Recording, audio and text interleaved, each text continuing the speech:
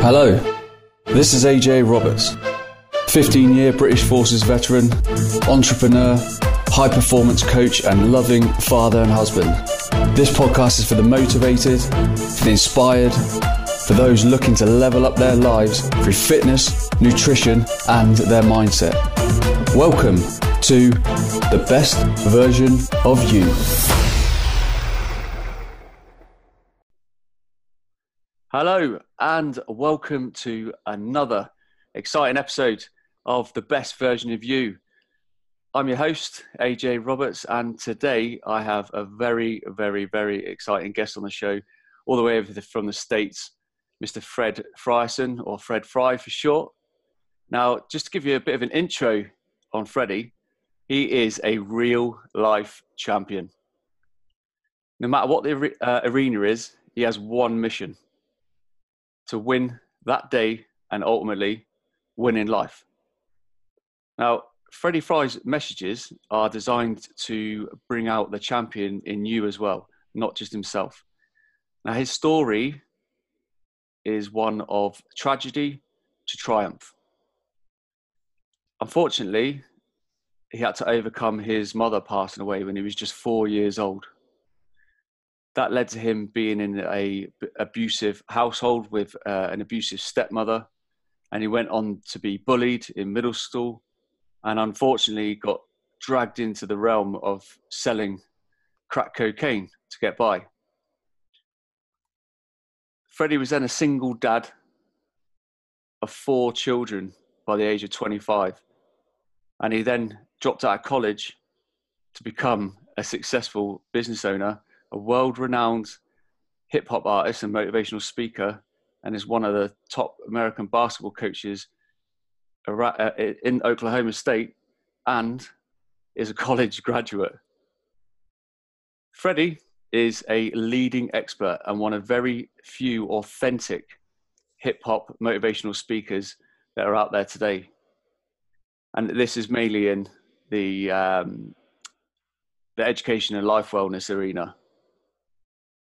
Freddie has made it his ultimate goal in life to help students, educators, and everyday people win and become champions in all aspects of their life. The energy, the passion, and the purpose of Freddie's presentation is absolutely second to none. So without further ado, I would like to introduce you to the man, the legend himself, Mr. Freddy Fri. Freddie, welcome to the show, my man. Man, I'm excited to be here. Appreciate the intro. You put your spin on it. I love the accent, the voice, it's lovely. Everything's great, man. We're trying to be the best versions of ourselves today. And that's what the hope is, that once we finish this podcast, whoever's listening, we help you be a little bit better today than maybe you were tomorrow. That's our thought process. Oh, mate, and your intro was just as good. Let's go.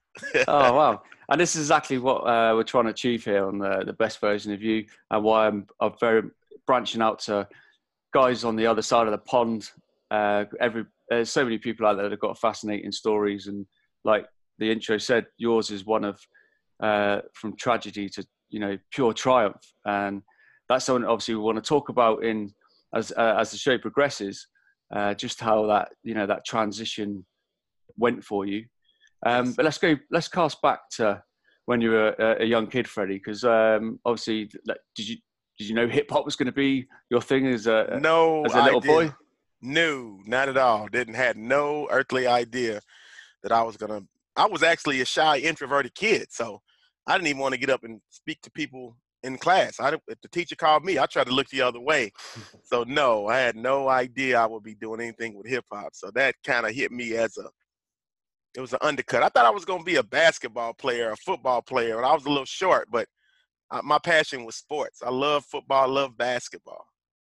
That's super. And that's usually the case, and often the case with a lot of influencers that I talk to who have come from a very introverted childhood, who are now full of confidence and rid of that low self-esteem, and have gone on to be really successful. So if you can remember back to that time, obviously, sadly your mother passed away and you're in that abusive household. What was that like for you kind of growing up? Is that one of the reasons why you become such an introverted kid, because you were just made to feel so small? I truly believe that. I feel like, my mom not being there definitely played a role in the person that I was at an early age. And it's so crazy with my mom. And my mom's situation was almost like a freak accident, you know. Uh, I'm in Tulsa, Oklahoma, and Tulsa's the second largest city in Oklahoma. Well, but my mom and dad, they grew up in a small town called Hugo, Oklahoma. Very, very small. My mom got sick, just, random sickness. You feel like something ain't right. You go to the doctor. Of course, it's going to be not a major hospital. You're going to go to some type of clinic. But she went to the clinic and she was misdiagnosed. They gave her the wrong diagnosis for whatever her problem was or whatever was ailing her. And they Oh, gave her gosh. they gave her the wrong medicine. Shit. Yes. Mm. And that medicine ultimately ended up messing up her kidneys. And so the doctors told her that she shouldn't have any kids. And around about that time, she found out that she was pregnant. So she had a choice to make. Doctors and everybody was telling her that she should abort the kid. Of course, since I'm here, you know that she didn't abort the kid. And so, it's so crazy because I've written a lot of songs that talk about my mom and talk about a lot of things that happened in my life. But I really can't even remember kissing my mom. Okay. I remember a few things about the situation. I remember there was a time when I was at my house and my dad was outside working on a motorcycle, and there was a fire that happened inside of the garage, burned my daddy on a major percent of his body. He had to get skin grafts and all that. My mom grabbed me, brought me back in the house, got me away from it, then put my daddy out. Wow. I put the fire out on my daddy, and then I remember going to the hospital. I remember the car ride. I remember the last car ride, going to the hospital when mom's sick. And then the next thing I remember after that was being in a room and watching people. Being in a room is basically a funeral. Now I know that, but when I was 4, I didn't really realize what it was. I just remember people walking up, taking turns, crying over my mom, going up there saying stuff to my mom, and I just knew my mom wasn't responding. She was just laying there. Wow. And so just like my thought process is, why is everybody taking turns crying over my mama? What's going on? And that's all those are the only 3 things that I remember out of that situation. And Wow. so, my dad could have let me go stay with my grandma or an auntie or something like that, but he manned up and took me in.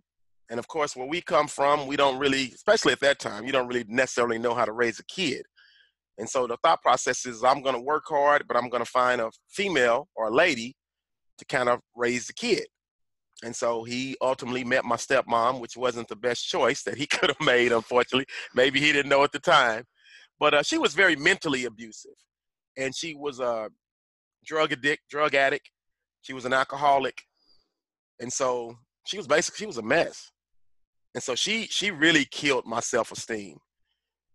And so I was pretty much quiet and shy and introverted and didn't want to do a whole bunch of speaking at that time. And so, yeah, that definitely shaped who I was at that early on in my life. And that's something that we talk about often. People's past shapes who they are because of the environment that they've been brought up in. I recently done a podcast episode with a chap called Keith, who's a fear strategist. So he helps people get rid of their fears and that. And there's one thing that's hugely apparent is that people become the environment that they've grown up in. So, and that's the fears come with that. So everything you went through it was kind of always written on the cards, wasn't it? That it was going to be like that. So at what point from there, was it a case of like you had to grow up quick and like kind of man up quickly just to sort of like get through that mental torture? It'd been in that abusive sort of household. And was it sort of like your teens when you really sort of found sport? And Yes. Well, I always played sports. Back then, we would play a lot outside and go up to the local football field and play basketball. I had a basketball goal in my backyard. So I always found solace in sport. And, and I was pretty good. I was pretty shifty and could play basketball pretty good, had a pretty high basketball IQ. So I always used sport as at that moment in time as my release. And I feel like anybody that's dealing with anything in their life, you always have to have a release, a positive release, because sometimes people turn to negative releases like drugs and alcohol or sex or whatever the case it may be. That's not something that's really going to help you spiritually deal with whatever you're going through. So for me at the time, it was sports. And so got a little bit older. Middle school, I was still shy, introverted, short, not, and I got bullied. I remember one time that the guys chased me through the school. It was after school, and I was walking home. We didn't stay too far away from the house. I lived pretty close to the school, and so they chased me through the playground, and they got me, caught me. It's 3 or 4 of them, and they drugged me to a swimming pool, which was right across the street. It was a local swimming pool. It was closed, and they took me into the swimming pool, threw me in the water, and they basically proceeded to try to drown me. Oh, yeah. Just holding me up under the water, and I just knew I was gonna die. The last second they pulled me back up. You know what I mean? And they just took off running, and I'm like, oh, I just that was just a traumatic experience for me. And so, as I got a little bit older, still trying to play basketball, still trying to play sports, I kind of started getting into music, and stumbled up on a group called Run DMC. Yeah. Run DMC. Classics. And they had a song called Rock Box, and it just kind of got me into the mindset that I wanted to do music. At first, I was thinking I wanted to be a DJ. And so I asked my daddy, I was like, Daddy, can you give me some music equipment? I want to learn how to scratch and make mixtapes and things of that nature. So he got me some equipment. And so they came up with a song the first song I heard was a song called Rock Box. And I used to always try to find it on this. It was a show called Night Tracks. It used to come on in Oklahoma. And it come on about 1 or 2 o'clock in the morning, like once a week. And I found myself always trying to be in front of the TV, trying to find that Rock Box video, because it was hard to find music like that. And so then they came out with their album, King of Rock. And they came out with a song called King of Rock. And I was gone. And that's when it made me want to start writing raps. So I would take their raps and I would rewrite them. And so my friends in the neighborhood, they kind of knew I was into music. They knew I had the music equipment. They knew I even wrote raps. And so when I got to about the 9th grade, I had a guy named Ernest Walker.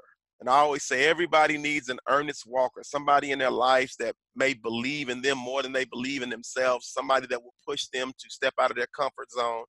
And that's what this guy did for me. So he came over and he was like, Fred, man, they're having a talent show up at our school. I want to be in it, but I want somebody to be in it with me. And I'm like, man, what are you asking me? He said, will you be in a talent show with me? It's like, no, I won't be in a talent. You mean get up in front of people and rap or something? I said, yeah. He's like, man, you want to. I said, well, even if I wanted to, I'm not getting up in front of anybody and doing anything.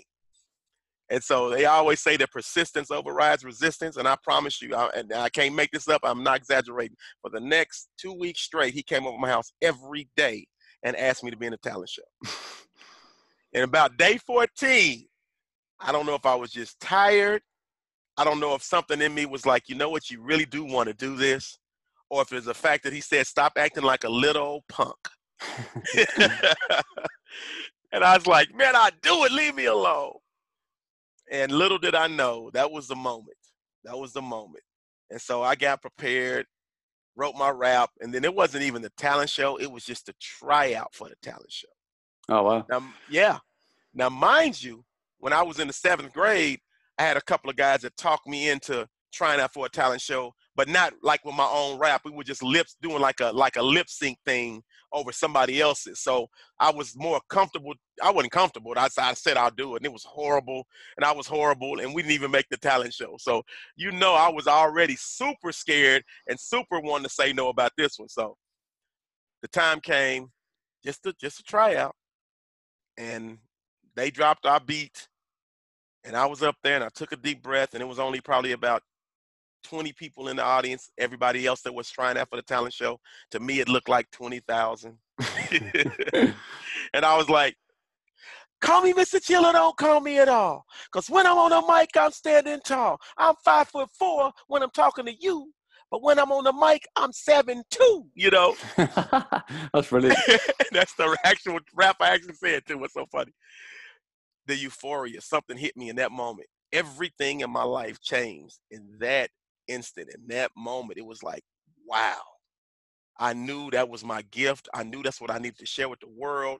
I felt like I was 10 feet tall. I felt like $1,000,000. I was like, this is it. All my shyness went away. The confidence came.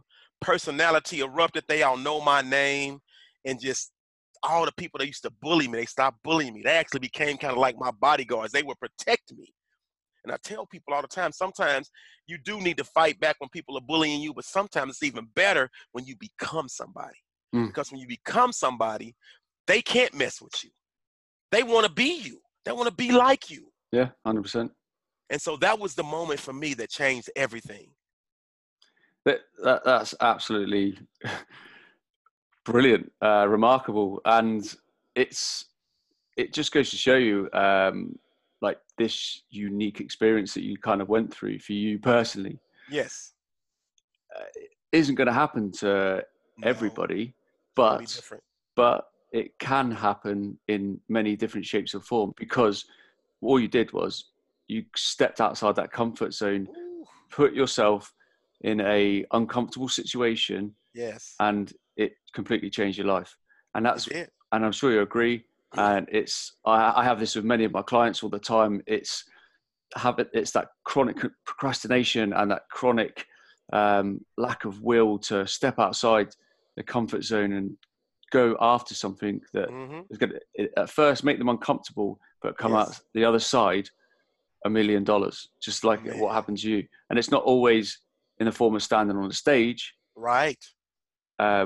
which might at that point be one of your greatest fears, like talking in front of people. It could be Mm-hmm. a whole array of things Yes, that scares you as an individual. But it true. just goes to show you, but getting out there, taking drastic action, and Drastic action. drastic action, Yes. and applying yourself, you literally turned yourself what into the best version of you Yes, I was over slowly that was over a the course of day. a song. Yes, that was a day that started me on the path to becoming the best version of myself. That is so true. So true. And is at that point then, how did your sort of new hip hop lifestyle sort of like So, how did it, like, by the time you left school, at oh wow. what sort of level were you at? Were I you was doing gigs or? we were it was me. Okay, so once that happened, right? The guy that I was doing the song with, the Ernest Walker guy, he didn't actually become a rapper with me. But all of a sudden, people knew that I rapped. This is what's so funny, AJ. I don't even remember actually performing at the actual talent show. Actually, I think it never even happened. I think the talent show never even happened, the actual talent show. But what happened was I started rapping at lunchtime. I started rapping after battle rapping other people after football games on Friday nights. And I started making a name for myself as one of the local rappers. And so then I met three other guys. Remember now, I thought I was a rapper. I thought I was going to be a DJ at first, right? So it was a guy that lived close to me. And he said, man, I got these other two guys, that one is a DJ and one is a rapper. Let's put together a rap group. And the guy that was telling me, he was a beatboxer. So in those days, you needed a DJ, you needed somebody to do the beatboxer, that, and you needed rappers. So he was a beatboxer. He could make these incredible sounds like Dougie Fresh. And then you had me as a rapper and another guy as a rapper, and then you had a DJ. So they all met over my house. And the DJ, who is now my best friend, and we still do music together to this day, his name is Daryl. I thought I was a DJ. So I thought I was a DJ and I thought I was a rapper. So the moral of that story is sometimes you can't do it all. Mm. You got to stay in your lane, figure out what you do best and let somebody else do what they do best. So he came over, he had a raggedy turntable, right? And so my scratching was like, digga, digga, digga, digga, digga, digga, digga, regular. This dude, he takes out his raggedy turntable. And all of a sudden, he's, I'm like, oh my God. I said, hold on. I thought he was from New York or something. I said, where are you from? He said, I'm just, you've been going to school with me from years, so I'm from here, But he was so good. And then the other guy was a rapper. We created this rap group, and my mind was always like entrepreneurial, always thinking outside of the box. And so I just started thinking outside of the box. What are other people not doing? And so we became the first local local guys to go into the recording studio, first local guys to be on the radio, first local guys to have cassettes and CDs and record stores. And so we became like the pioneers of hip hop in Oklahoma. And, and I was playing basketball. I stopped playing basketball in the 10th grade because I was going to be a rap singer. That was the thing. So it was two sides to me. It was the rapper, you know what I mean? The celebrity. And then it was the reckless. So at the same time that I'm trying to rap and trying to build this career, I'm being reckless in my life, you know. And the two of the guys that were in our group, they graduated a year before us. And this was right when crack cocaine hit our city, 85, 86, 87. And we were still in school. We still were doing our performing. And, and I went to one of the lowest performing schools in our state because I grew up in North Tulsa, which in Tulsa is the ghetto. It's the hood. So I grew up in the hood, went to all the lowest performing schools, but I was very bright. And so I graduated number 4 in my class without really even trying. I don't even remember doing any homework all 4 years I was in high school. It was really simple, really easy. But those guys, when they graduated, they would come over to our house. And all of a sudden they were having money. They would have money. And I remember around that time, I was a little bit younger. I used to work for this company called Mid-America Teens. There was a guy that would come by. He would pick a few of us up, and we'd go out into the affluent neighborhoods, and we'd sell candy and candles and different things like that, and we make like 75 cents every sale. So we'd have like $15, $20 in our pocket, and that was a lot of money for a kid at that time. Well, these dudes were coming over my house with hundreds, just hundreds, choop, choop, choop, like 1,000. I was like, hold on, where y'all getting all this money from? And it was so new, they didn't have any shame. We selling drugs. We selling crack. Y'all doing what? Why would y'all be doing that? I would never do that. That was my mindset. That was me and D, which is my best friend, the Deekster, Daryl. Me and D mindset was we never do that. Why would y'all do that? And so, again, had the hip-hop side, had the reckless side. Fast forward, I was dating a young lady. She lived in the projects, wound up, once I graduated high school, had a kid. I'm broke. Trying to do music, trying to make ends meet. And her brother was like, man, I know your two homeboys, they big in the game, like in the crack game. How old were you? How old were you at this point when you had your first child? When I was 20 years old, when I had my first kid. Pretty young. 20 years old, yeah. And she was 18. Mm-hmm. So, yeah, we were not very intelligent. And so we reeled off about 4 more of them in the next 4 years, too, by the way.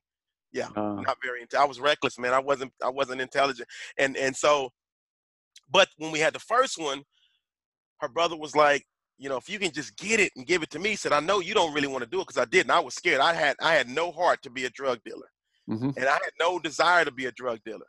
But I tell people all the time, sometimes again, the company that you keep, sometimes it's within arm's reach, and you can just reach your arm out and touch it. Life sometimes will put you in a place where you find yourself reaching your arm out. And so just that bug he put in my ear, if you get it, I'll sell it. So what I became was the middleman. So I would get it from somebody, and then I would give it to him.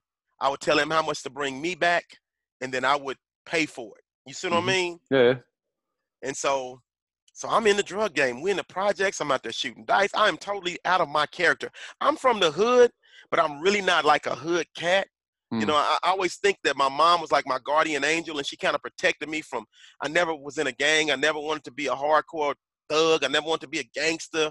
I was just, again, that's probably why I got bullied early on. And thank God for sports, and thank God for music, for hip hop, because it kind of saved me. And so next thing you know, I find myself in the drug game. I'm selling drugs. Unreal. And at what point was it a specific incident that made you suddenly stop? Yes. Because that's usually the case. Yes. Now, mind you, I never had the heart to be a dope man. But what happened was the guy that I was giving it to, unfortunately, he got addicted to it. He started doing crack cocaine. And so, of course, that killed all your profit. And so I couldn't keep doing that.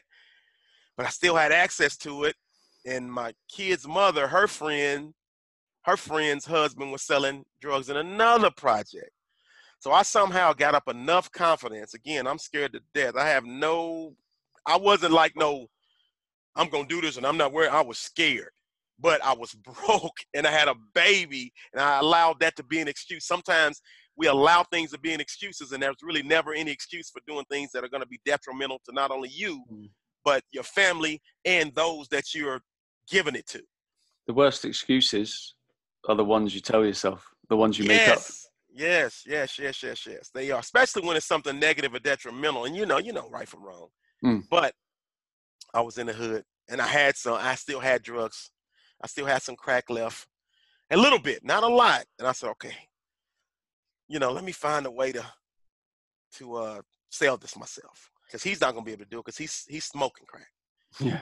And so we went over to her friend's house, and their house. I didn't realize it then, but their house was hot. And what that meant is that the police was watching their apartment. They were watching their apartment. They lived in another set of projects.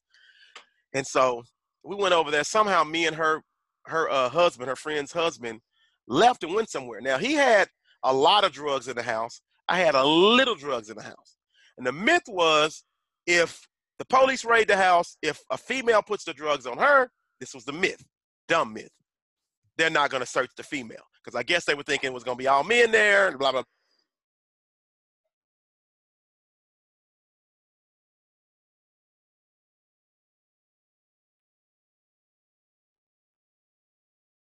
blah. And so we still there, still good? Yeah. And so we came back. When you come through the apartments, you can look through like a little hole that's through the apartment, so you can see their apartment. Right when you pull in, then you drive around, you kind of loop around to their apartment. And we thought we saw police, and our hearts just dropped. Like, oh my God, did we just see police? And we kind of slowly crept around the corner. And when we got there, there were no police, and we're like, oh, thank goodness, And so we pull up at the apartment, and her friend's mom, they had twins. Her friend's mom comes out the door, busts out the door with the two twins, like, they just took them to jail. They took the two girls to jail. Da, da, da, da. Come to find out, my baby's mom, who was pregnant at the time, she got the drugs. She got his drugs, and she got my drugs, and she put them on her. Oh my God. He had about $1,000 worth of drugs. She put it in her pocket. I had about $50. She put it in her bra. So we just happened to be in a place called Osage County, which is not, we lived in Tulsa County, but it was Osage County where the apartments was. So you had to go to another jail, which was called Pawhuska. But first they have to take you to Tulsa County to book you in before they transfer you there. So they took her to Tulsa County. They found his drugs on her at the scene. They found my drugs in her bra at Tulsa County. Now, her actually doing that probably was a blessing in disguise. We didn't know at the time, because they knew she wasn't the one selling it. Well, her friend just was told the police that's not her stuff. It's not my stuff. It's my husband's stuff. It's my husband's drugs. That's his drugs. We ain't got nothing to do with that, right? So they find a little $50 I had. They throw that case out. So my case basically is gone. They take the drug charges off of her and they put it on him. This is why, again, another reason why I say that my mom is my guardian angel, because during that whole ordeal, my name never came up. Her husband got 5 or 10 years in the penitentiary behind that. Wow. And people don't realize sometimes you're so close to disaster, and something, the universe, God, whatever it is, keeps you out of harm's way, because there's a bigger purpose, a bigger calling on your life. And for me, I knew at that very moment in time, there was a bigger purpose and a bigger calling on my life. And I vowed and I prayed, and I was like, God, if you just get me out of this situation, get us out of the situation, I would never sell drugs again and I never did. Never touched it, never looked at it. I just used all those stories to empower people to keep themselves out of harm's way. And that's how I got out of selling drugs. It's quite remarkable, really, how the human pattern of thinking, often when they know that they're doing something wrong, whether that be selling drugs, whether that be taking drugs, literally killing your own body. Yes. Same as people who smoke. It's almost like it has to get to the point with them where it all of a sudden, one instant, bang, you're hit by the bus that's telling you, like, right, you need to stop this right now. So right whether now. that's you suddenly get an illness which is related to something that you've been doing, it's like the modern human way of thinking. Like, I'll do it, but then it's almost like you get that little tiny bit too greedy, Mm. and then you get either caught or you keel over. Yes, one or two. And some people don't get, again, like he got 5 to 10. And a Just lot don't of always it is get lucky. probably no. And I think for me, I think at the end of the day, my heart was always, that wasn't me. Mm.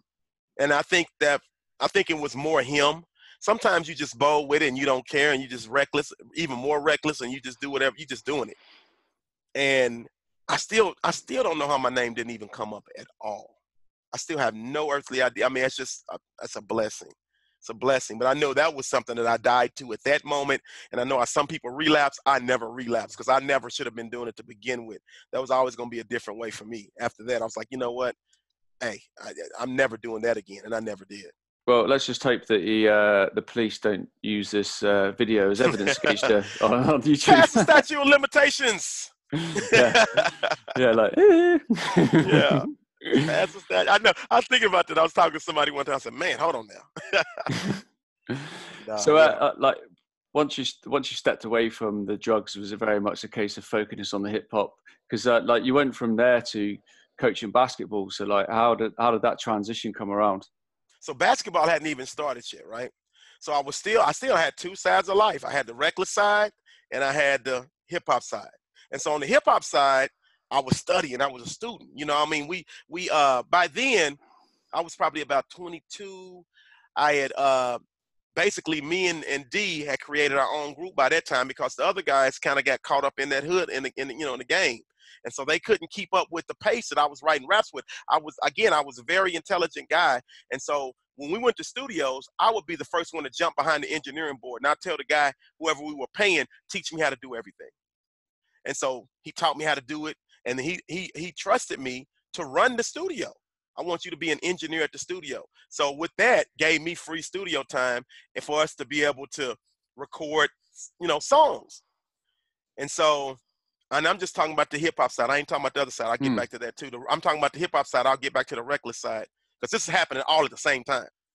Hip hop side, I started writing and came up with some we started releasing projects. My first tape was called Reality, and I didn't really have no money to put it out, so I figured out a way to make my own cassettes. I could go buy them really cheap, clear cassettes. I found a way to go to a printing place and get them to print whatever the information I wanted on it, and I stamped and printed my own cassettes. I would do them myself. And so I put it out, sold it, went to the local record store, and we were selling music. People was buying my music, and it was like amazing. But at the same time, right after once we got and this is on the reckless side now, I was still having babies by this lady. So I wound up having 4 kids. We had 4 kids by the time I was 25.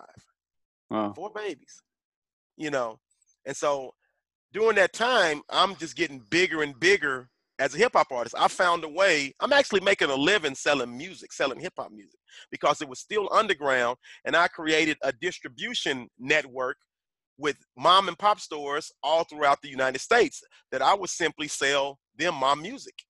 Brilliant. And it was crazy because, and for me, I knew that at that time, hip hop it wasn't mainstream. And so I was a hip hop consumer. So I understood how hip hop enthusiasts and consumers thought. We would go into a mom and pop store probably once a week. And we wanted something that was new that nobody else had. And this was happening all across the country. And so whatever, we'd go back, they'd have a little booth, they'd have headphones, you could listen, or they would be playing it overhead sometime. And so I'll be like, oh, what's new? What is it out that's hot that nobody has? Put your headphones on, they play it. It'll be somebody you never heard of. Boom, I like it, I buy it. I understood that. So I got information for as many mom and pop stores, Seattle, Washington, Omaha, Nebraska, Louisville, Kentucky, all over the United States, Denver, Colorado. And I would cold call their store and be like, hey, I'm such and such. I have a new project out. I'd love to send you a promo copy. And if you like it, I would love to get my product in your store, And so I would send them out. And they would call me back, and it was like, man, this is people like this. Can I buy 20 of these off of you? Can I buy 15 of these off of you? Created a distribution network. And so this is before I got a distribution deal. So I was making a living selling my music, and we were getting a buzz. We were creating a real buzz. And so I was doing hip hop wise, I was doing pretty good. And then we wound up hooking up with this company called Selecto Hits out of Tennessee. They had some big name artists. One was 3-6 Mafia, 8 Ball and MJG. It was some national artists that were on their label, and they wanted to sign us. It was like, well, you got 2 ways you can sign. You can either be a direct artist on our label, or you can be we can give you a pressing and distribution deal where you still run your day-to-day label. And I was like, I want to do the press and distribution under one condition. You allow me to be a distributor in your network, and you send me product where I can sell it. And so we had all of that going. At the same time, I'm having all these kids. Got 4 kids, 3 girls and a boy. And I'm living in one place because I'm not with their mom anymore. They're living in the hood, in the worst part of the hood than I grew up at. So I get a call out the blue from their mom. And what's so crazy is right before that call came, I would say maybe a week earlier, I just woke up kind of in a cold sweat. And I just laid in my bed and I just stared at the ceiling because something in me had changed. And I could all of a sudden, I could see all of the reckless ways I've been living. I could see all the errors. I could see all the poor decisions I made. It all made sense. And a lot of times people say it's that cerebral cortex in your brain, which controls your reasoning. Yeah. And I think mine finally developed because I was like, oh, wow. I understand. Like, it was one thing to be from the hood and have 4 kids, and you know that the mom is going to raise them, so you don't really feel it. Yeah. At the moment in time, I felt it. I felt how driving with suspended license. I felt how driving with no insurance. I felt how messing up my credit. I felt all the things, and I knew I was in a deep hole. At 25, 26, I knew I was in a deep hole, and I knew at that moment in time it was going to take me a long time to get out of it. But the first thing I thought, AJ, was I have to gain custody of my children. That was the first thing that hit me, and it was like, it scared me. Again, I'm at another place where I'm about to be I got to step out of my comfort zone again, because single black 25-year-old guys do not raise 4 kids. It's not normal. Can't say I've ever met someone in. I can't think I've met a single dad here in England who's raised 4 kids on his own. Yes. But usually, a lot of times, it's because, the mother passed away, they were married. Yeah. It's usually a different circumstance. She calls me, and she's like, could you keep the kids for a little bit? I'm going through a rough patch. And she was. I said, I'll get them. I was living in a 1-bedroom apartment. I go get my kids, 3 girls and a boy. And we out there in that 1-bedroom apartment. They sleeping on a pallet in the living room. She calls me back about a week later. Hey, I'm in a better place. Can you bring them back? I was like, yes, under one condition. I said, if you call me again, I'm going to gain custody of them. I'm going to keep them. And she was like, whatever. Yeah, okay, whatever. Just bring them back. Brought them back. Another couple of weeks passes. Her sister calls me and is like, Fred, you really need to get those kids. They're in a bad place over there. They're seeing some bad things. And I was like, oh, okay. Shortly after that, mom calls me again. Their mom calls me again. Can you get the kids again for me? I was like, yes, but remember what we talked about. And again, she didn't believe it. Again, that doesn't make sense. In the hood, again, a 25-year-old guy's not raising 4 kids by himself. That's just not normal. It's not going to happen. Well, for me, I already knew. I had my epiphany. I was a different guy. I was always a good guy, but I was totally a different guy at that moment in time. Once I woke up and everything had changed, I was different. I wasn't the same guy. So as soon as I got them, I went and went to their school. 3 of them went to school. 1 of them didn't. They were 3. My youngest was 3. Then was 5, 6, 7. That's how old they were. And I went and withdrew them from the school. The teachers was like, I went up in there I didn't have no credentials. I didn't have nothing. I just went and withdrew them, which wouldn't happen today, by the way. Yeah. I told them, I'm taking them to another school. And they were like, you taking them to what school? I told them the name. They were like, that's a really good school. And so, damn, they should do well there. So, boom, did that. I didn't hear from their mom for a while, but I'll tell you this: shortly after I gained custody of the kids, the guy she was dating got murdered. So it just basically verified that I made the right choice. So she And, calls me back. and everything happens for a reason. Yes. Calls me back about a month later and asks would I bring the kids back. I was like, they don't even go to the same school anymore. I said, you are trying to get your life together. I may not be doing the best, but I'm doing a little bit better at this time than you are. I'm in a better place to be able to take care of them. So I said, let me keep them for a while you get yourself in order. And this is the craziest thing. You know, most of the time there's a big drawn out custody battle and all that. We never went to court. Mm. Never went to court. And I raised them the rest of their childhood. Would you say at this point then, as a 25-year-old, yes, single dad of 4 people, because although you're 25 years old at this point, would you say that that particular moment in time was where you don't have a choice but to grow up yes, even quicker, and almost get to your peak even quicker because of the newfound responsibility that you suddenly have? Let me tell you, this is what people don't realize about that story. Remember, I told you I was juggling 2 sides. I had the hip hop side, I had the reckless side. Once the reckless side matured and grew up, the hip hop side stopped.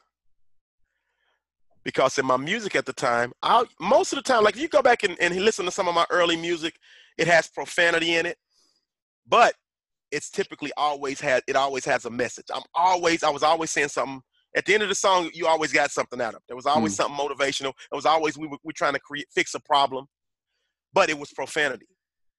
And so we had just released an album called For the Meal Ticket, me and D.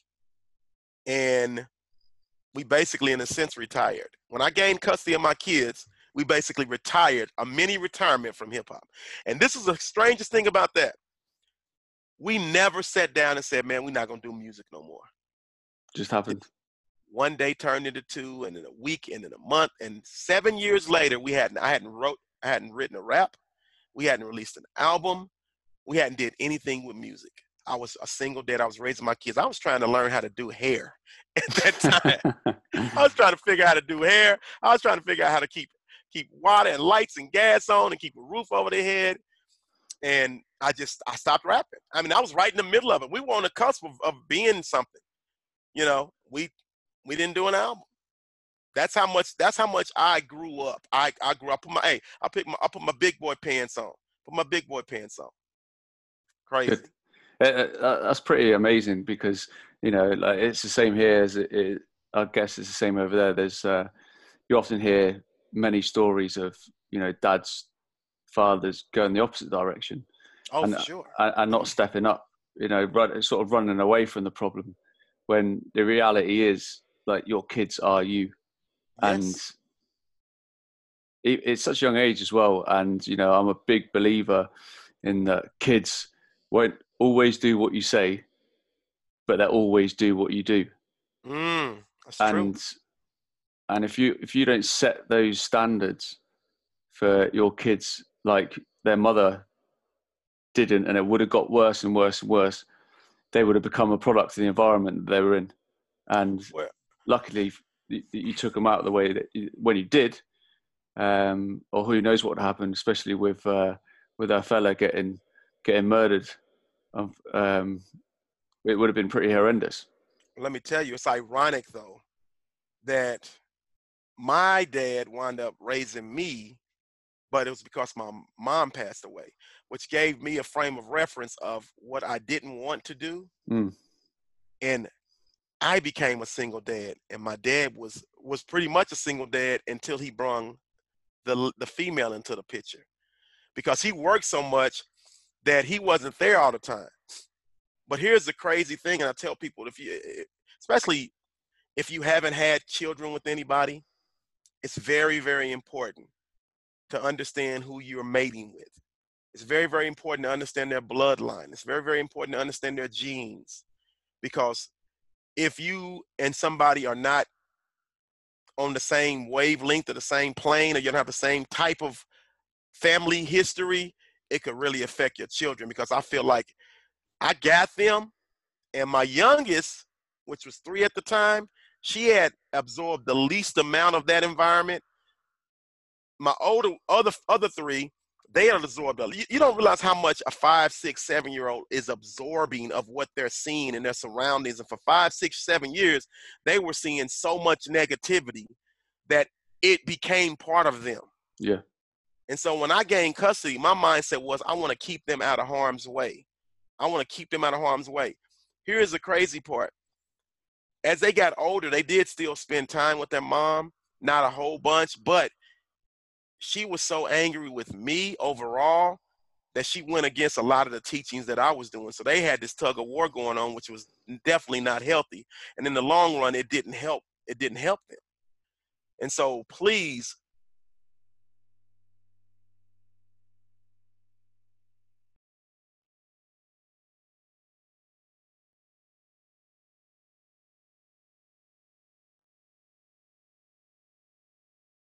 having kids with people that have a history of being somebody, because when you don't, you have that bloodline that is, you have to find a way to reverse it. So be careful with that, because I didn't know. I was when I met her, I was 17 years old, so I was just young and dumb, and and she was sassy and cute, and a lot of times I thought that was cute, and it wasn't, because it was actually who she was. But worse, when you really get to know her. So when people show you who they are, just magnify it by 50, magnify it by 50, and that's where you're gonna be in a few years, because it was crazy. So, man. Yeah, and not everybody finds that special someone. Luckily for me, I got with my wife, Sam, when she was 16, and Wow. yeah, we've been married 15 years this year. But she actually got with me before I actually joined the army, and then was stayed with me the whole time, and the whole time I was in the forces. So yeah, it was pretty remarkable time. It's a remarkable thing she did, but not everybody's that lucky. Oh yeah. Well, you know what? I But it's a actually work in never thought. progress, you know. It definitely a work in progress. Mm. I never thought that I would get married, because I went through so much, and I kind of made my mindset up that I needed to get myself in order before I tried to bring any female into my life. And that's when I found my wife. That's when I stumbled up on my wife coaching basketball. And yeah, it's so funny, because I got married later on in life. And, my wife is wonderful. I mean, she allows me to be who I am. She's trustworthy. She's respectful. But I tell people, I was like, well, how did you know you were going to get married? I said, when I met my wife, we used to go to bed, and I used to go to bed and have Sports Center on. And I said, I woke up one day, and I just realized I didn't go to bed with Sports Center on anymore. I realized I was brushing my teeth twice a day. I realized all these little things. In a sense, she made me a better person. She made me a better person. I was like, you know what? I'm not going anywhere. So, yeah. Crazy. Us guys, we need to be grounded sometimes, don't we? Yes. And it's best when they're not trying to. You can't change anybody, but when the change happens and you don't even realize it happens, that's when you have a special person in your life, and that's my wife. So I have to say much love to my wife, Lisa. She's phenomenal. Much love to you, Lisa. You've done a good job with Freddie. We say she done good. She done good.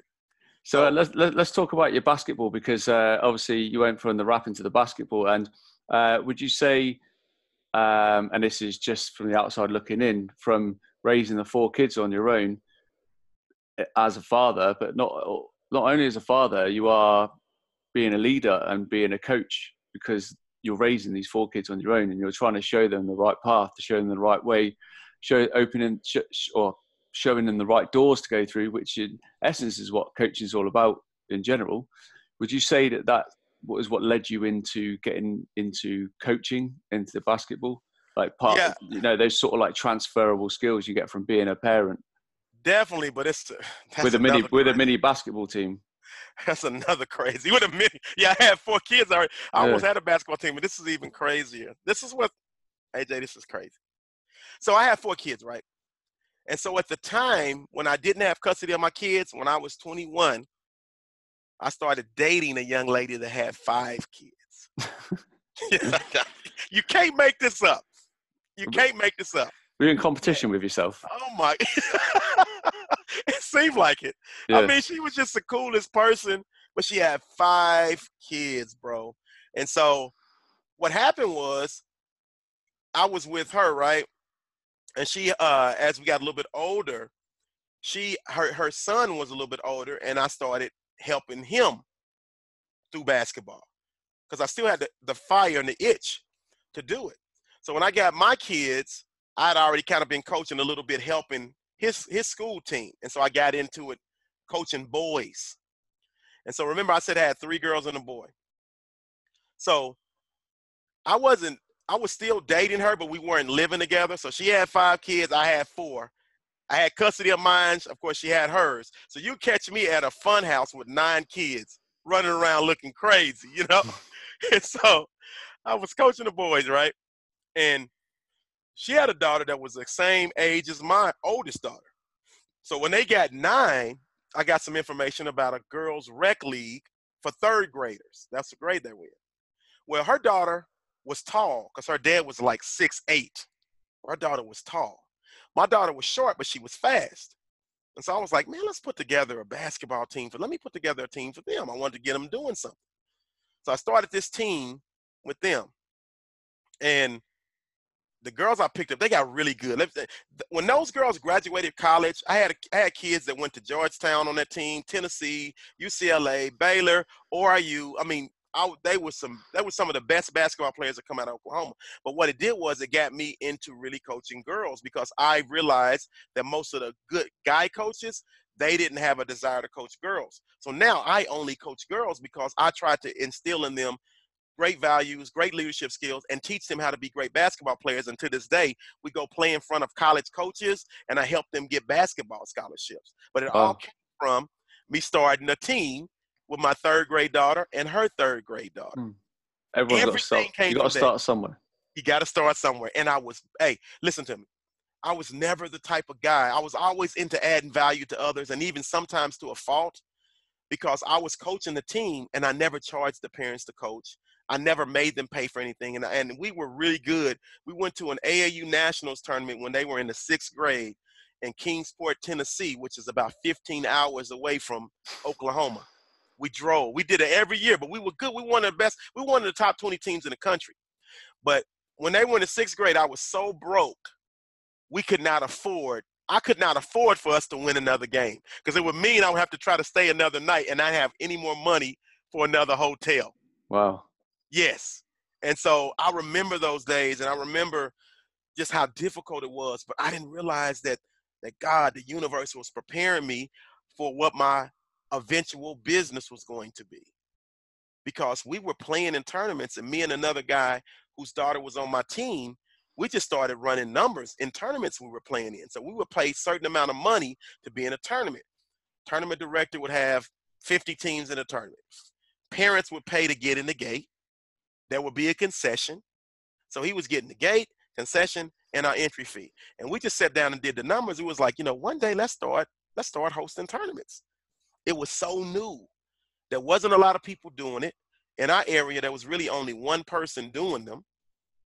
And so we finally decided we were going to start doing basketball tournaments. And so me and another guy, and we had no connections. So we started doing them in some really, really bad neighborhoods in Tulsa at some rec centers. But we started. And so I tell you guys, sometimes you just got to get started. It may not be pretty. It may not be the best, but you have to get started. Because if you don't get started, it's never going to happen. I know I'm never going to. Go ahead. It often starts up here. That's you getting started. That's what people don't realize. Yes. Just because it's an idea doesn't mean you haven't actually started. You started by having the idea. It's then, like you say, it's then implementing action in some form. Yes.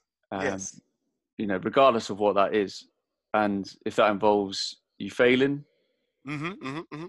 so be it. It's not a waste of time. It's definitely not. You learn how not to do something. Yeah, exactly. And so, yeah, like you said, so we actually started when we started crunching his numbers, when we started figuring out the type of money we thought he might be making. That was when it sparked the flame in us. So we started, basically, we just took his model. Sometimes you don't have to necessarily reinvent the wheel, but you do need to give the wheel your flavor. Yeah. Because like you said earlier, when we talked about me, when I did my rap in the talent show tryout, everybody's epiphany or their aha moment is not going to come like that. It's going to come different because we all have our own walks with life, and we all have certain stories and certain gifts and certain things that are going to take us to another level. So we started off, we followed that gentleman's exact model. He was doing one tournament a month, every now and again two. He was picking, we thought in our mind, he had the best dates that everybody wanted to play. So we was like, okay, well, he got the best date, and he's the guru right now, and we're learning from him. He didn't know we were learning from him, but we were, because we played in his tournaments all the time. So let's try to have what we think in our mind are the second best dates that the teams want to play. That's what we did. So 2 or 3 years later, I'm still broke. I'm running the tournaments once a month, but I'm splitting money. There's a whole bunch of other little internal issues going on. And so I just sat down and said to myself, I was 3 months behind on my rent, and I was a business owner. But it was more of a hustle business because we didn't do it a whole lot. And so I said, you know, I got to sit down here, and I got to do this myself. I have some different dreams. Me and my business partner, we kind of on 2 different wavelengths. We're thinking differently. And so I didn't just leave right then. I strategized a little bit, and I picked the right time, what I perceived to be the right time to do it. And so during that time, I was thinking about how am I going to do this different? How am I going to do this different? I'm 3 months behind. We're doing it. We're having tournaments, and we're getting teams to play, but we're not generating enough income for it to be profitable. And I'm dying here. Thank goodness I had a landlord that worked with me. I mean, that guy, man, Mr. Sigmund, if you ever hear this, I appreciate you. I salute you. I have to call him from time to time and just say thank you, because he helped me through some tough times. And sometimes you need another little helper, little God's helper to help you get through tough times too. And if you're doing the right thing, the universe will find that person for you.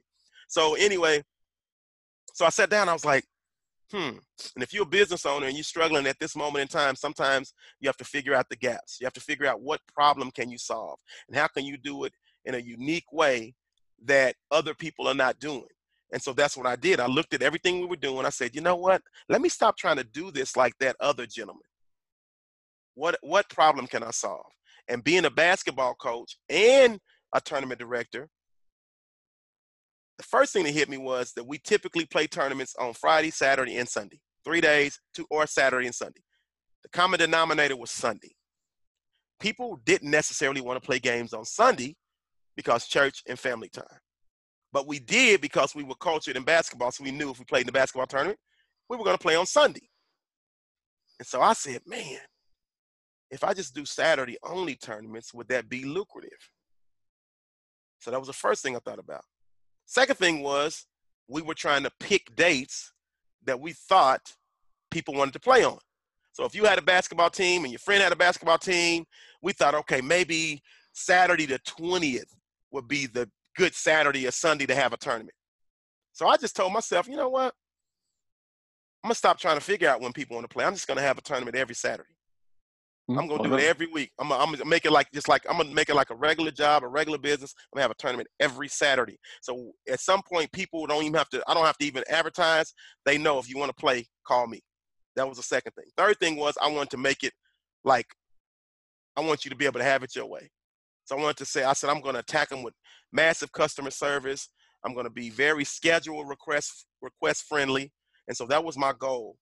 And so I went to my business partner. I said, bro, man, I'm gonna step away. I'm gonna respectfully step away, and you can keep everything. You can keep the name. You can keep everything. I'm stepping away. And he was like, man, why are you doing that, man? You don't want to be out there by yourself. You can't do it by yourself. I said, listen, man, I can't keep splitting. I'm broke. You know what I mean? And I'm behind on my rent. I can't keep doing it this way. It's not working. So I said, you go ahead and do you. and I'm going to do me. And sometimes in life, you have to remember to do you. Yep, Be 100%. you, do you. And let me tell you, AJ, when I kicked that off, within 6 months, everything changed. Everything changed. It hit. I bet on myself, and I hit on my bet. And sometimes you have to bet on you, and you have to think about it, and you have to figure out the gaps, and you have to figure out what problem you can solve, and you put yourself in a position to hit on your bet. And I realized that I made the best decision. I hit on my bet. Within 6 months, everything in my life changed. And that was 10 years ago. And it's done nothing but grow ever since then. Because you didn't rest on your laurels. No. You took drastic action. That's the Yes. key. Drastic action. You recognize the gaps, like you said. You assess the situation. Yes. You didn't really panic. A lot of people sort of panic in situations like that, and that's how you can make reckless decisions. True. Especially in business, and reckless financial decisions, which can cripple you. Yes. So yeah, it's quite remarkable, and you've done hands down done the right thing. You've just taken a very, very intelligent step back, looked at what's going on, what's wrong, what can be improved, what can be made better, what failures you've had, like lessons learned, all that kind of stuff, and then you've come out on top within the space of 6 months. But 6 months is still a fair period of time. It's not happened overnight. No. None of this stuff is overnight. For the viewers and the listeners that are tuned in, if this is a similar situation you're in, Freddy's here in the flesh explaining that once you take that drastic action, you've just got to be relentless in your pursuit of personal development within yourself and your business to come out successful on the other side. And if you're relentless, good things will happen to you. There you go. And you persevere. And you persevere. This is how I take all this stuff and I put it in a rap, and I'll say something like, I'm living proof, homie. You can make it through. I hope my words sink in like a tattoo. Infiltrate your veins. Penetrate your soul. Make you dig deep. And I ain't talking cold. I'm talking about the hearts of men when it's on the line. I'm talking about the hearts of women when it's on the line. Are you the type to run and hide when it's time to grind? Never that. We take cover, but we stick together and keep fighting, never lose, like Floyd Mayweather. Came a long way. Our time is finally here. They say you want success, you got to persevere. They say you want success, you got to persevere, you got to plan, you got to strategize, you got to fail, you got to re-strategize, revise, plan, execute, and keep grinding until you reach the top. Don't ever stop. That's kind of what I do now. I love it. I'll sneak one in on you every now and again, AJ. Yeah, I tell you, I'm as far as my hip hop goes, I'm such an open book. I like pretty much everything we talk about. There's a verse. I've written a verse. That's awesome, mate. Discusses it. Yeah. I hope you're not expecting a hip hop rap from your British friend across the pond in his English accent, because it's not happening. No. I'm just gonna remember you. So when I need somebody to speak on one of my songs in that accent, I'm gonna call you. AJ, can you? I need some words. I need some of those words. Yeah. So no. So go ahead. I'm sorry. Well, that was going to be my next point. You're talking about voiceovers, and it's actually I was just amazed how when we kind of got in touch with each other. And after our conversation, that you were the voiceover behind so many motivational sort of inspirational videos and soundtracks that have been made that are a big part of like the Fearless Motivation brand and stuff like that you get on YouTube and Spotify, which like hundreds of people will know what I'm talking about. Yes. And if you cast your mind back to those tracks, guys, like this is the man in the living flesh whose voice you've heard on many, many occasions. So just briefly tell us a little bit about that, Freddie, and how that came around.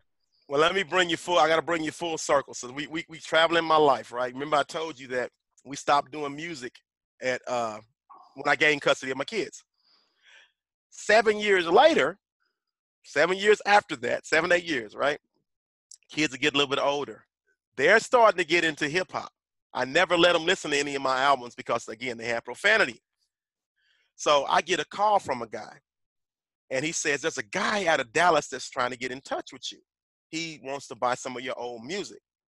Okay. Again, I'm raising 4 kids right now. I always need money. Always. So the guy calls me. He's like, man, yeah. He said, I'm interested in buying an album that you released called For the Meal Ticket. Well, when I gained custody of my kids, we had just released that album called For the Meal Ticket.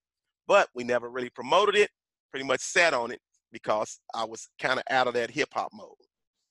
So he said, man, I want to buy 20 of them off of you. And he said, I'll buy 20 of those CDs off of you for $20 each. $20 each. I said, when I was distributing them, we only got $6 to $8 for each CD. He wanted to buy 20 for 20.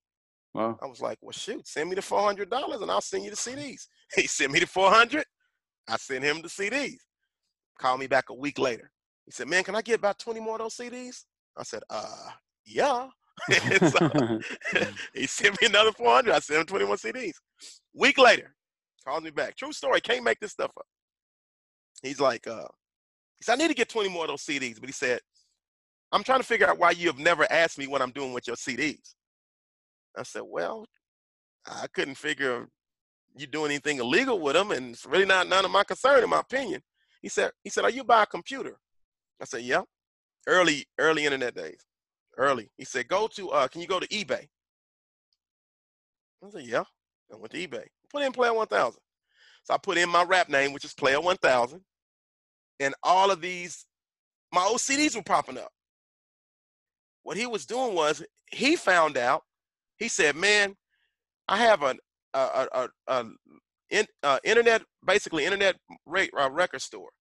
And I sent out a list of fillers to all my patrons. And I asked them, what type of CDs did you want? What artists do you want? He said, your name came up almost every time. Player 1000, Player 1000. Turns out we have this huge overseas following in Japan and Germany and UK. He was doing 7-day auctions on our product, on the CDs, and the winning bid was like $500 to $600 for one CD. The Wow. winning bid was $500 to $600. So if anybody knows about eBay, if you do an auction, you can sell second chance offers to the losing bidders. Well, the losing bidder would be $498, $496, $495, $490. He was taking those 20 CDs and making almost $10,000 on them. Wow. Yeah. And I was like, Clever guy. what in the world? I never even knew. I remember getting some calls from people that would be talking in another language. I had no idea. But because our deal we thought was just for the States, turns out it was international. Hmm. And so he was like, the reason why I'm telling you about this, he said, you probably think I'm crazy, is because I know you have to have more out of print stuff that you never released. If we can print some of those CDs up, we can make a lot of money. And it's so crazy because when I'm raising those kids, every time that I was in a really tough patch, the universe or something happened to take care of me. In that moment in time, man, we did so much good business. It was like phenomenal. It was such a blessing. But at the same time, it sparked me and D getting back into music. I called D and I said, my kids are getting older. Let's go and clean up some of our old songs, take all the profanity out of them. I want to do an album where they kind of go along on the journey. And so he was like, cool. We started cleaning up some of the songs, which meant I started writing songs again. And I was writing a verse and I was like, I'm trying to get you to see right like an optometrist. And it hit me. I was like, 20/20 vision. I knew when I got back into rapping, it was never going to be any profanity. It was going to all be motivational, positive. And so my 20/20 vision movement was born. The earlier in life you can see life clearer, you can have 20/20 vision, the more successful you can be. The clearer you can see life, the more successful you can be. That was what 20/20 vision was. So we released an album. And then I discovered, have you ever heard of Eric Thomas? Yeah. E.T., hip-hop preacher. E.T. Love him. I discovered Eric Thomas. Somebody sent me a video of him. And he did the Thank God It's Monday. Well, I was writing again, came up with a lyric, and I said, climb the hump and make every day a Wednesday. But not like the day of the week, WINS. I said, man, I'm going to start doing motivational videos every Wednesday called Make Every Day a Wednesday. And I started recording them, didn't know what the heck I was doing them. Wound up hooking up with Eric Thomas. Wow. Now I'm part of Eric Thomas's Game Changers program. Matter of fact, in 2 weeks, I'm going to shadow him in Las Vegas at the Strive. It's a Strive conference. Big people there. Last year they had Gary Vee, they had Les Yeah, Brown, they got yeah. Trent Shelton. I'll be there. Be Is there it? with ET. Is it? Is that the one that Cole Hatter organises? Yes, Cole Yeah, Hatter. Yep. yeah, I'll yeah. be there with ET. So that happened. And so then Fearless Motivation reaches out to me and they like, we're looking for a few new voices for our videos. Can you do some videos for us like this? Sent me a link. I click on the link and it's one of my videos. I'm Wow. like, well, yes, I can do that. And we built a relationship. It's been beautiful. I hooked up with Motivation to Study, Motiversity, a lot of the other big names. And now I do voiceovers and I'm probably the voice of over 100, 200 million views Yeah, on yeah. social I've media. listened to it was awesome. But you told me when we first hooked up, and I was just like, wow. I've listened to your playlists and that when I've been out on like runs and in the Oh, gym. yeah. Yeah. Um, Yeah. flexing on the beach. Ah! Yeah, like it's remarkable, like how obviously, like I was speaking to the man himself. It It's pretty all amazing. it all came from that though, AJ. It all came from just going back and cleaning up those bad raps, those dirty raps. Mm. And just everything happened. And now I'm like a motivational speaker. I call myself a life transformation coach. And all I try to do is help people be the best versions of themselves. I help them Yeah, overcome. I'm transparent. And I say it like this. Other people were transparent and it helped me transform. And so now I'm transparent in hopes of helping other people transform. that's amazing, Yeah. it's great. And this is for me personally, I love sort of hanging out, speaking to, and um, getting amongst as many like-minded people like yourself who just like ooze that enthusiasm to like get out there and help other people like become the best versions of themselves.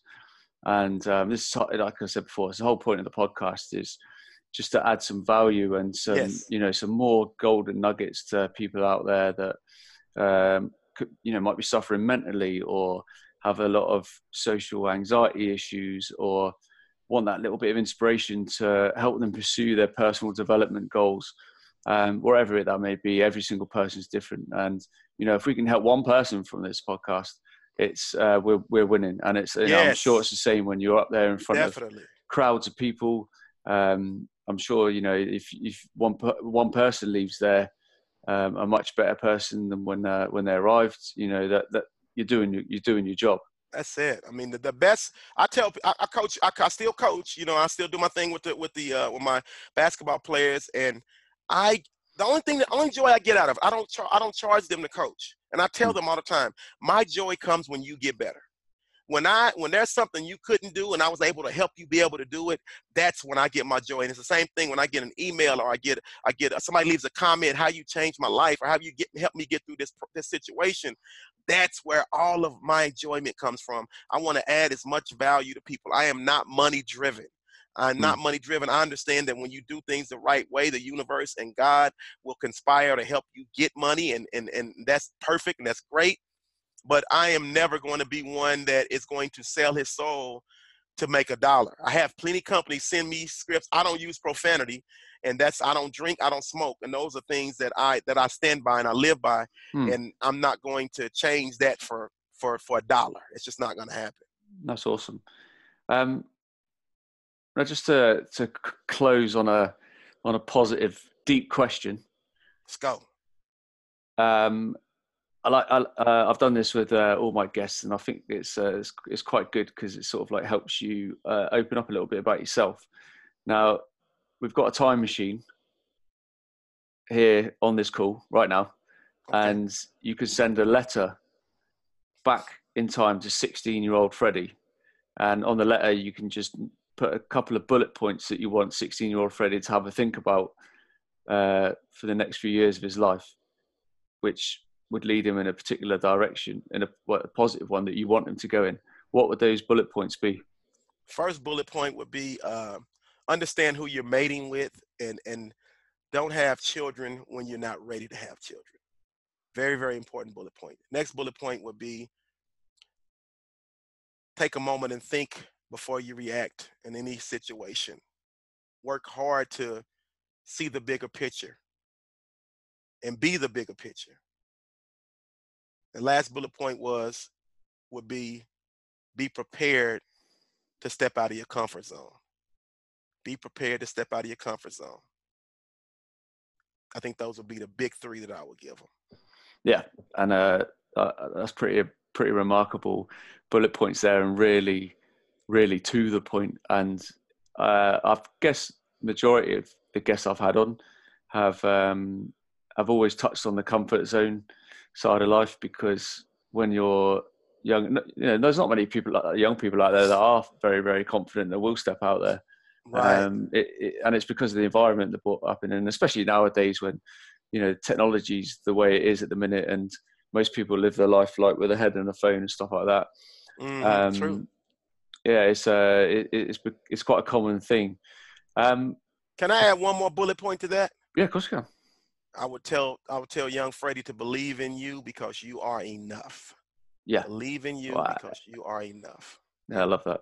I love that. So many people out there that I really need to realize that, like, you are not the same as anybody else. Like, you are you, and nobody can ever be you, and you can never be anybody else. Yeah. And the more people that realize that, the better. Definitely. I tell a lot of my young ladies that play for me. I have one in particular that's really struggling to believe in herself, really struggling with confidence. And I just tell her all the time, you are enough. Don't worry about what everybody else is doing, what everybody else is getting. It will come to you in due time. If you just stick to the game plan, stay persistent, stay positive, and keep working. Keep working. I promise you it'll come. 6'2". She's 6'2". She's gonna get a scholarship. She's worried she's not gonna get a scholarship. You're gonna get a scholarship. You're 6'2". And you're athletic, and you have good basketball instinct. Don't worry about what everybody else is getting. She just started late. She started playing later than a lot of the other kids, so she's getting her experience up. Yeah, it's just a case of believing in herself. That's right. That's right. Okay. So I send her little motivational quotes every now and again, just to remind her that. That's awesome, man. So on that note, would you care to leave us with a bit of a motivational rap for the listeners and the viewers out there to finish on? Let me see if I can do it. I believe I can do it. I got a few in my bag. Let's go.